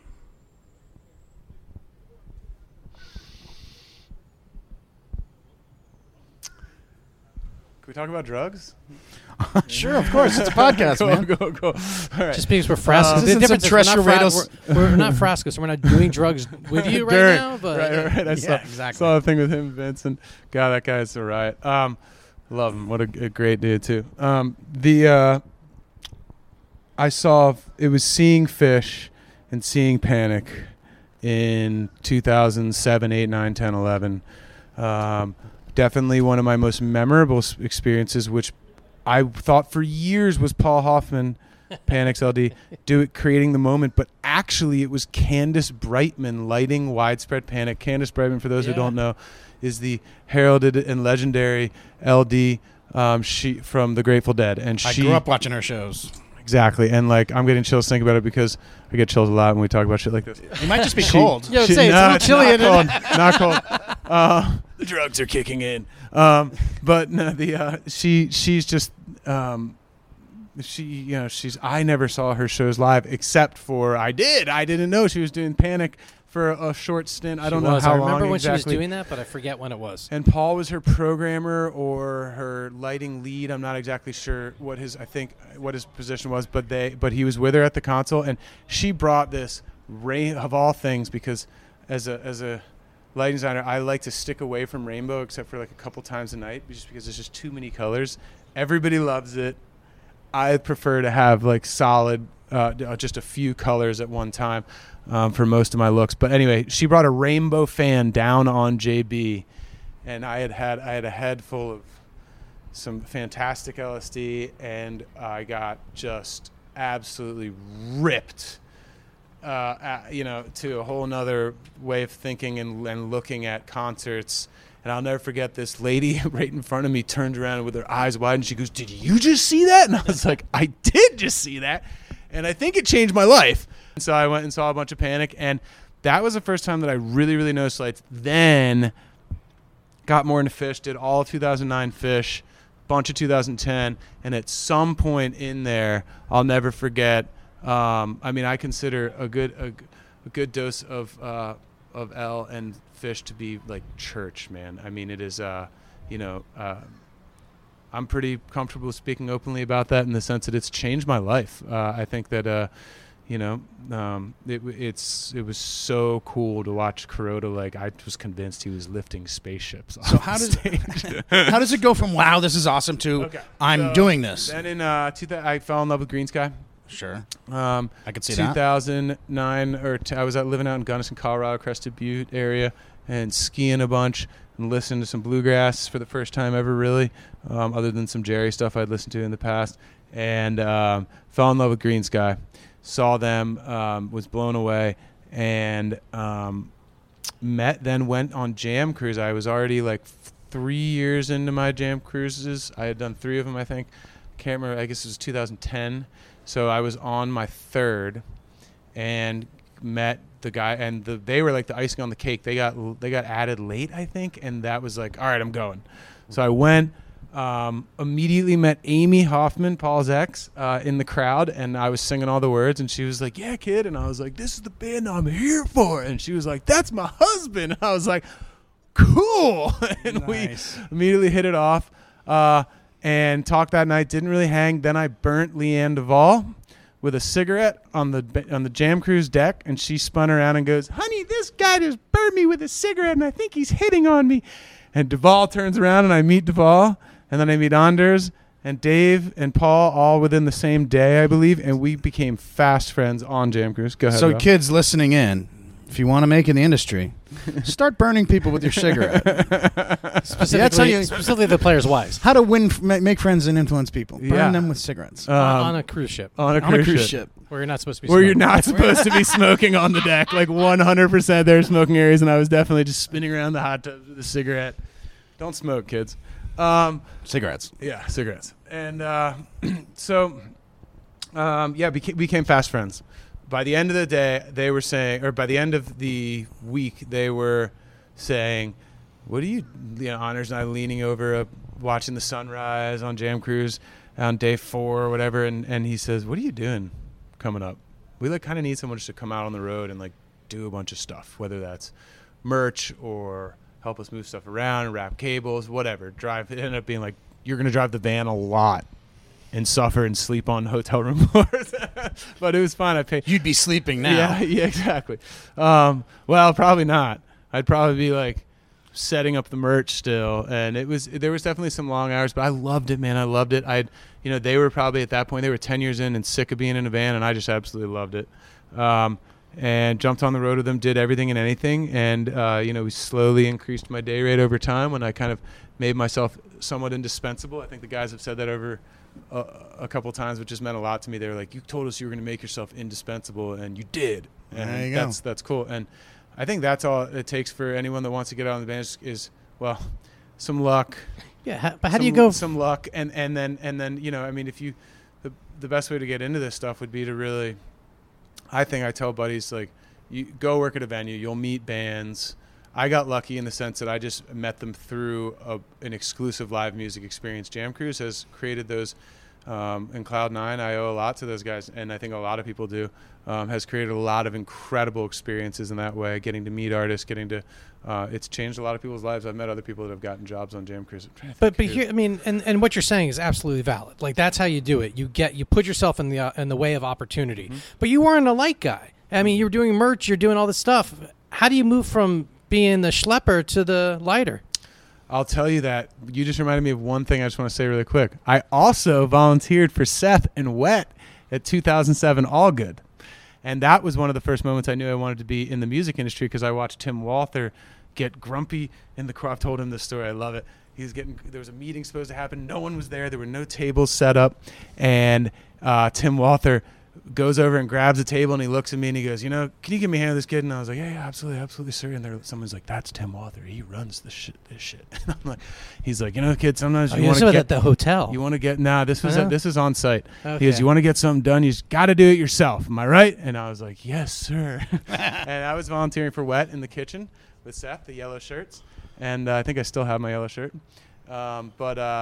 Right? Wasn't I volunteering for you? Yeah. You were a volunteer for the Work Exchange team. Absolutely. Yeah, exactly. It was really fun. But to answer your question, But at that one though, you were doing the kitchen. I thought you were doing merch for some reason. no, I was in the kitchen. Okay. With what's his name? The Carrie. Carrie. Speaking of Larry Keel, that's when Larry and Jenny Keel and Keller played with Bob Weir.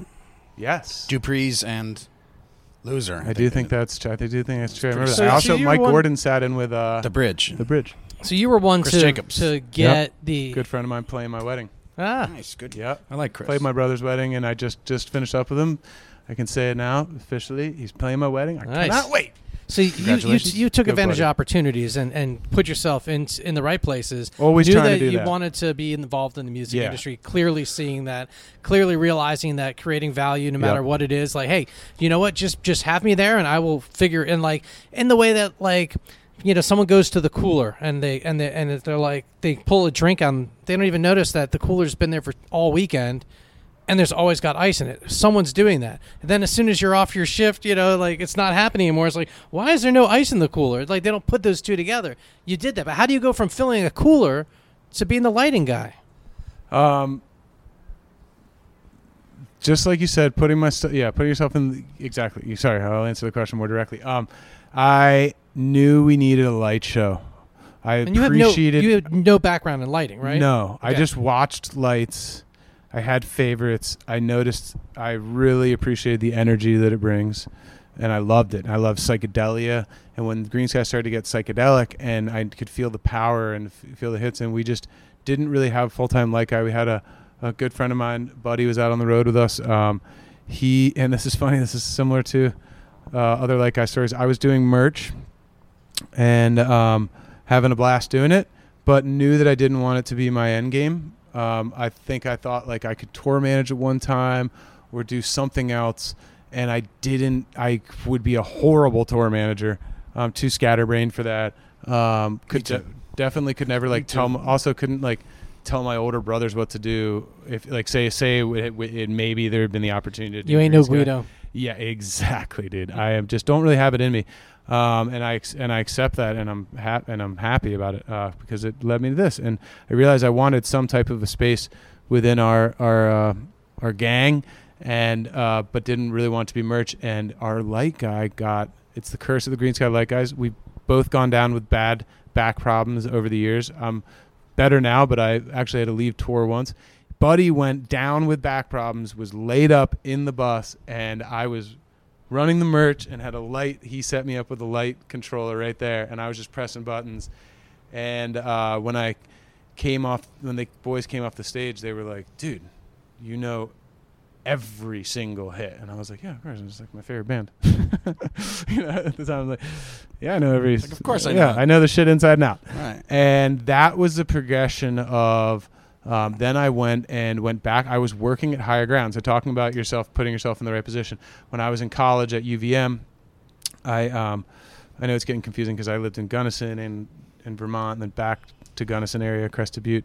But if I may say, Higher Ground is a club of about 1,500, but it has the full working rig, right? Yep. Really nice light rig there, right? Yeah, not like nothing crazy, but it has bunch of and actually they've upgraded recently. It's not a very tall room. So there wasn't like a ton of opportunity to do crazy stuff, but there were some people there that changed my life. Chris Friday. Oh yeah, it's funny. I was going to ask you about Chris Friday. Yep, absolutely love Chris, and wishing him and his family the best right now. Thinking about those guys all the time. They've got some tough stuff going on, but absolutely love him. And Liggy, Jason Liggett. Who was he's done Mike Gordon. He's currently doing J-Rad. He also works on, God, I want to get this right. I think it's The Tonight Show.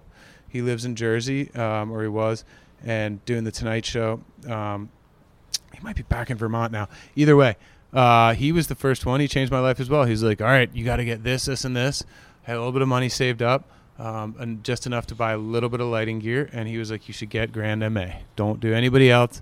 And I am so thankful that he told me that because it's my weapon of choice for sure. I think it's like it's a German-built lighting console. Was it long for you? Did it take long to get comfortable and learn your way around it? Because it's like it's figured computers. it out pretty quickly. I'm not trying to sound like cocky in that way or anything. It's just I was just good at computers because I just spent a lot of time on them as it being in my generation, and kind of just figured out the keystrokes. And Liggy showed me how to store presets and run a show right, and he showed me how he thought that I should organize some things. And then I just asked a lot of questions, and I immediately shook a lot of hands and made a lot of friends that I was able to call.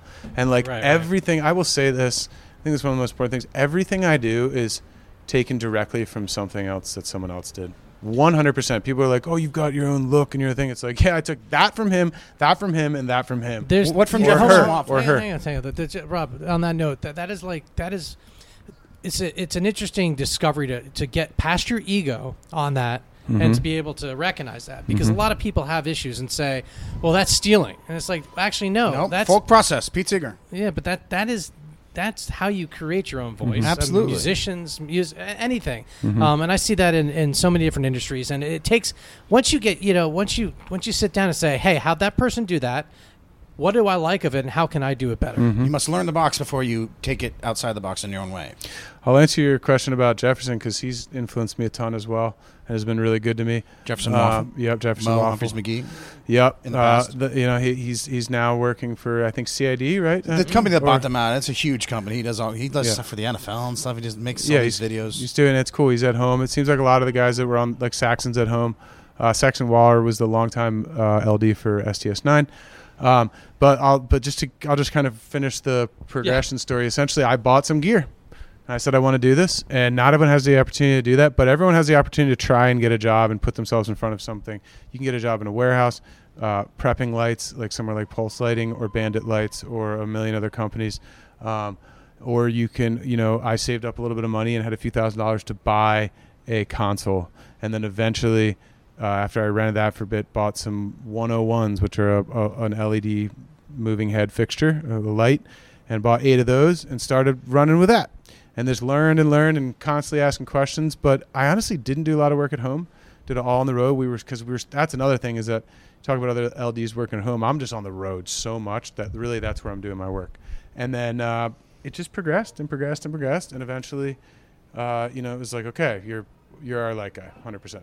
Nice. The trial long didn't last too long. It felt right. I love the music, man. Love this band so much. But the way that we were talking about different LDs affecting different parts, I took color wipes from Kuroda, took the whole idea from Kuroda of doing psychedelic big stuff and creating real lighting energy. And what he talks about is elegance. And I think it's so important. Hitting it at the right time. Don't hit it. Just don't hit the button if it doesn't feel right.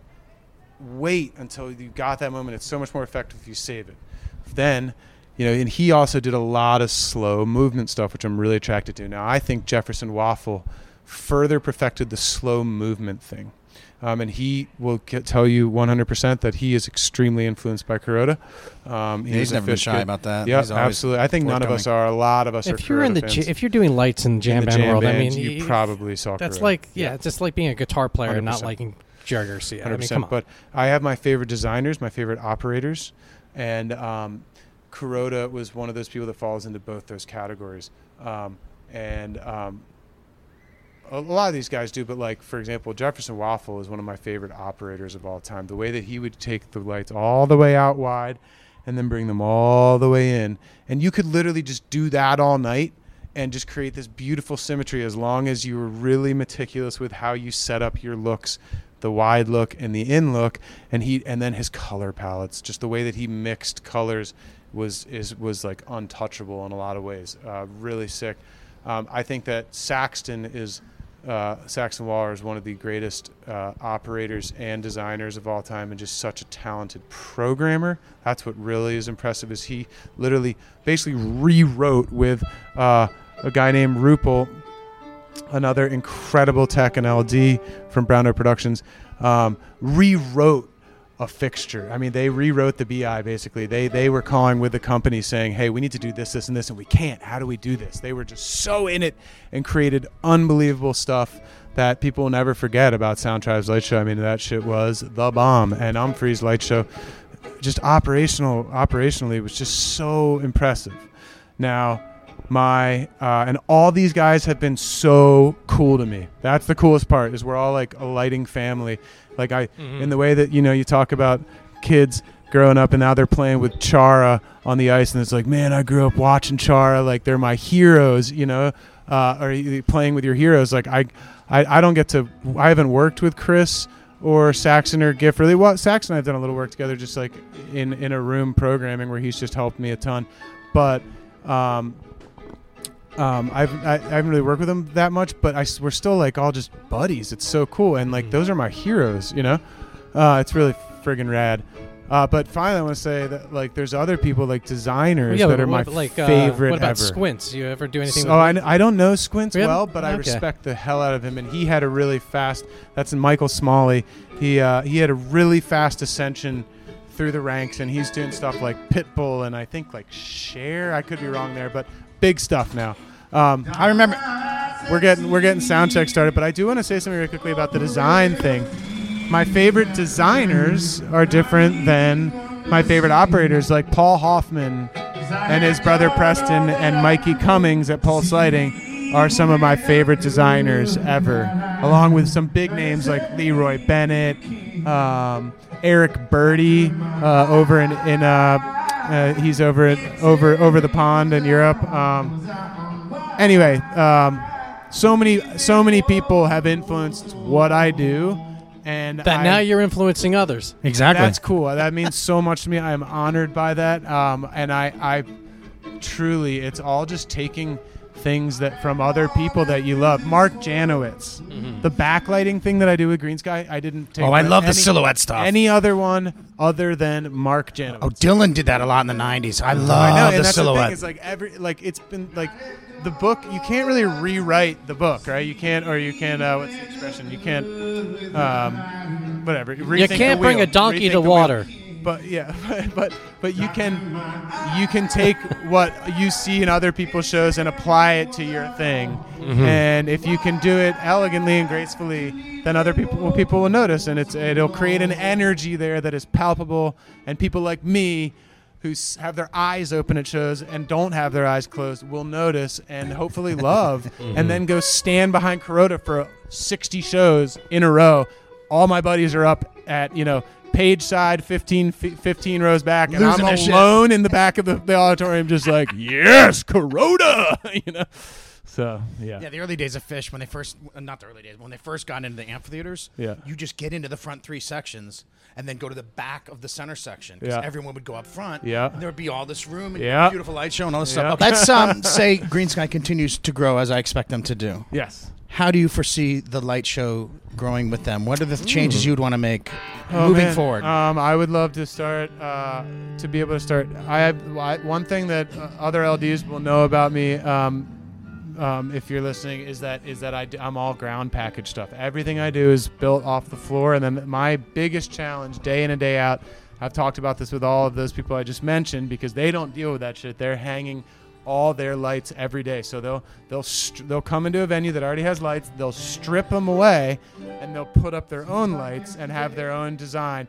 I don't do that. My biggest challenge is to come in, build my stuff on the floor, and use the lights that are in a venue and adapt that to my show every day. And it is a shitload of time. So that's a lot of work. And effort every Right, day. right. Even with the tricks that we have in the console, it's still a lot of work.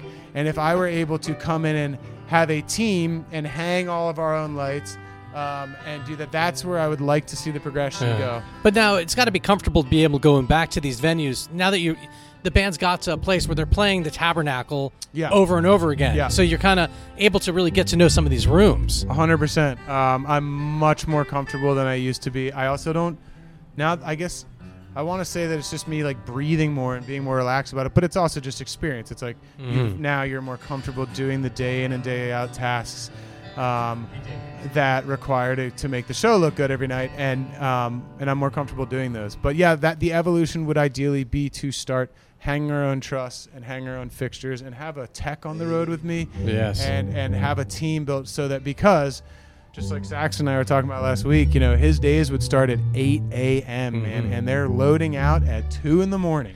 So now we're these days- looking for that next kid to come up with the opportunity that just wants to be the schlepper. Yes. Right, exactly. It's a good way to learn. Yep. We've had 100%. Well, at all those Phish shows, you were wise to keep your eyes open for so long. It's not mine anymore. It's been scattered to the wind, and you bleeding to the end. I'm not mine anymore. Without this star, love's between the mind and the heart.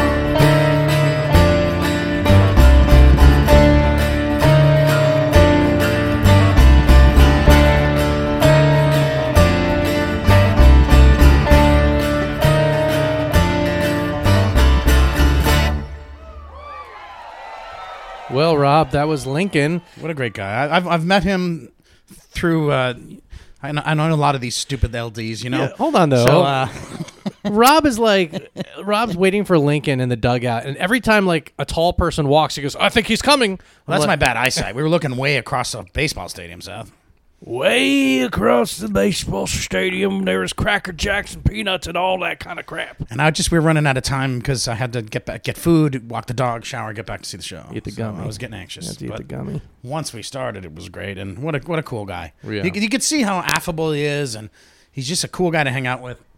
So on top of the talent, you have that. And then just bands, that's what bands want. I thought a key point he made was that when he got with them, they were about 10 years into their career and starting to get sick of the road, and he was a fresh energy. I think you see that a lot of times, that sometimes you crew folks don't just bring it, you work hard and bring your energy and all that, but also bring a positive attitude and an enjoyment of the road that will help refresh these guys who've been doing it previous to, it gets old, but it's, new energy and fresh energy, a fresh outlook to it can be so valuable. Well, that's with everything. I mean, you think about, nonprofit boards, it's the same thing. You always get that fresh energy in there, and it stirs up the pot and gets things moving. It's amazing. Got to get that fresh energy. Same thing with a podcast, And he mentioned Humphreys McGee's light show and how Jeff Waffle's been an influence on him. And what better time to point out to our Inside Out listeners that my friend Jimmy Knowledge, you will get to know him as Rogers, and I it's confirmed now. We're going to be releasing the first season of the Humphreys McGee Wow podcast. So is it going to be like timeless music that just sits on the shelf? You get one episode out and then it collects time? I hope not. I understand your concern, your reticence. That was because the studio guy I was working with got so busy because he was so good. Who's doing this one for you? Sarah J. at Dropped Among This Crowd Media. She is recording them, and then she has an engineer to put them together. All right. I mean, this might actually happen. We've already talked to Brendan. We did a 75-minute talk with Brendan. And was it a lot different than our talks? Yeah, that was a source audio. So what we're going to do, we're also going to talk to fans. Oh. Yes. We'll be extemporaneous when we cut the episodes, but then we will have cutaway stuff of fans and band members. And we're going to start by going song by song. August and Hurt Bird Bath will be the first two songs. I think we're going to do 2 episodes per song. One will be more of a surface level for the general public. And then for the hardcores, we'll really get in the nitty gritty, best versions, all that kind of stuff. Seth's getting mauled by his dog. Enough about me. Check out Dropped Among This Crowd. Sarah's got a lot of great stuff going on. And Humphreys Wow podcast. We're already on Twitter. We'll be on the social media soon. Where is this going to be available? Are we going to get it on everything, or are you just going to have it on like SoundCloud? Stitcher, Apple. No. So Sarah's on the ball, man. And Leia, too. I want to forget Leia. These gals, they're our leaders. I'm very excited. God bless. Hopefully they last. I mean, do they know you? With Sarah, yeah. All right. Wow. What are you getting at? I mean, there's a reason why this podcast is so slow. And it's both of us, by the way. It's not just you. It's not just you. Well, also, I think we got discouraged that we weren't sitting down with people in the face. But now we've got this interview. We've got Magner in the can. We got a couple others we're cooking up. And we're going to go outside the box on a couple of these. I still want to do a Zoom with Grant Green and Brad Farberman about Grant Green. Yeah, we can talk about that. We've got... You need to update us. We'll put some stuff out. Before we finish, you need to update us on your Auctioneer work and on Coffee Connections. Well, so Coffee Connections is my other podcast, and we're... where I talk to nonprofits in the Atlanta area right now. It's about 30 minutes, and we talk about their missions. We talk about their fundraising, and they get to recommend a future guest. So really talk to some great organizations such as Atlanta Community Food Bank, The Giving Kitchen, Big Brothers Big Sisters, onward from there. I mean, it's loaded. Great people doing great things. Absolutely. And lots of insights on these because, they're all innovators. So I am in the process of converting all the videos onto audio, and they will all be up. So if you don't want to watch and look at my face or their faces, you can just listen, quick 30 minutes, coffeeconnections.live. Everything is there. And Rob, I got to tell you, as we're coming out of the pandemic, yes, my calendar is loaded. It's being booked solid with nonprofit fundraisers. It's very hard to get time with you. That's why it's tough to get episodes out. But go ahead. But it's coming in a wave that I can it's good. handle. It's a good thing. It's a very good No. But I'm very grateful for the flow. It's like I'm not overwhelmed too much with too many contracts. They're coming in at a rate where I can onboard them and handle them appropriately, and it's been driving me to step up my game on everything I'm doing. All the consulting that I do fundraising wise, I've got a lot of knowledge now because I've been working with a lot of other auctioneers and studying and looking at best practices for auctioneering and fundraising in general, not just auctioneering.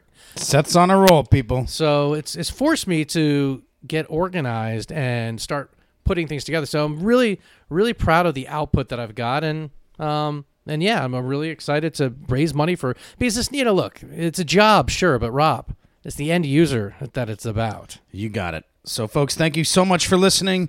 It's great to be back, getting in the swing of things. We got Aaron Magner in the can. Swing of things. Is that because we're talking about baseball stadiums? But I do want to get back to Green Sky Bluegrass. You want to check them out. Check out their website, greenskybluegrass.com. Check out the tour dates and go see them when they're in your town. And I want to tell you, Michael Arlen Bolt, you're next, buddy. Now, remember Bruza said that about that palindrome that we got in Lawrenceville? Uh-huh. Here it is.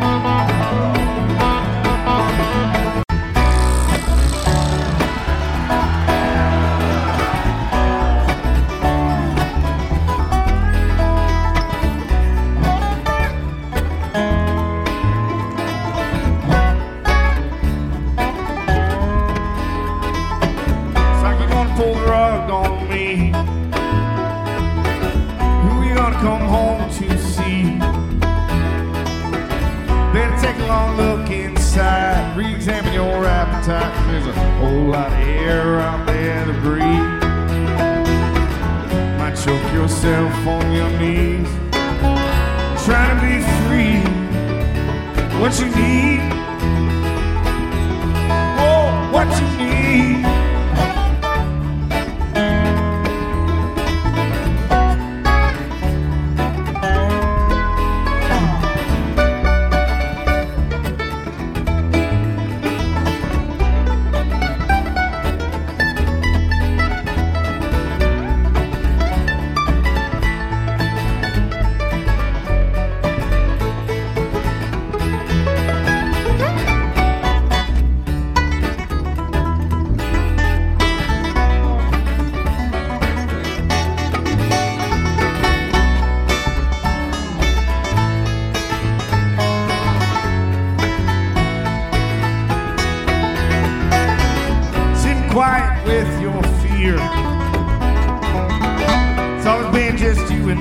here. And now we don't even talk. Looking for a line to walk, but it never really was so clear. Now who decides what is more? More or less? Less is more. More, baby, more or less.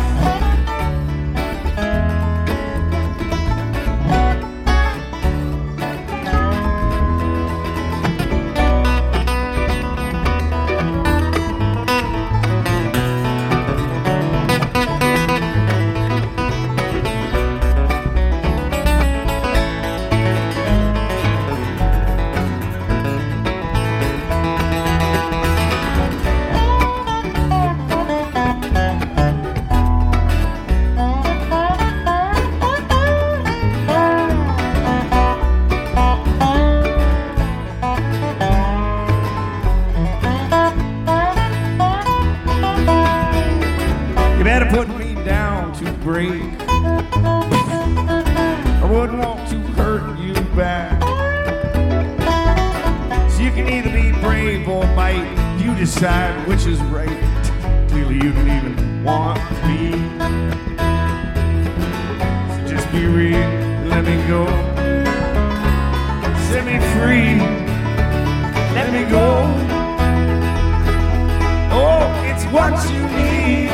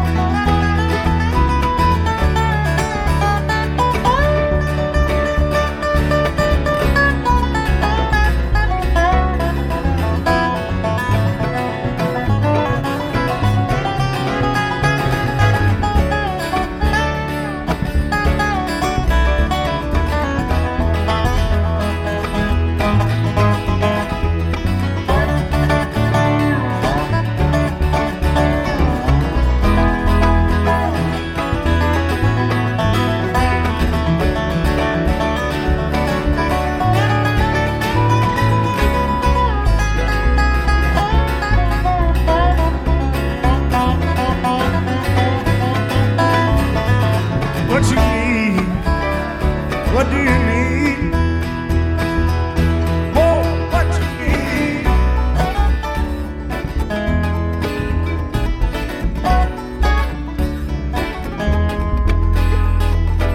It's like you're gonna pull the rug on me. Who you gonna come home to see? Better take a long look inside, re-examine your appetite. There's a whole lot of air out there to breathe. But you goes down on your knees, trying to be free. What you need?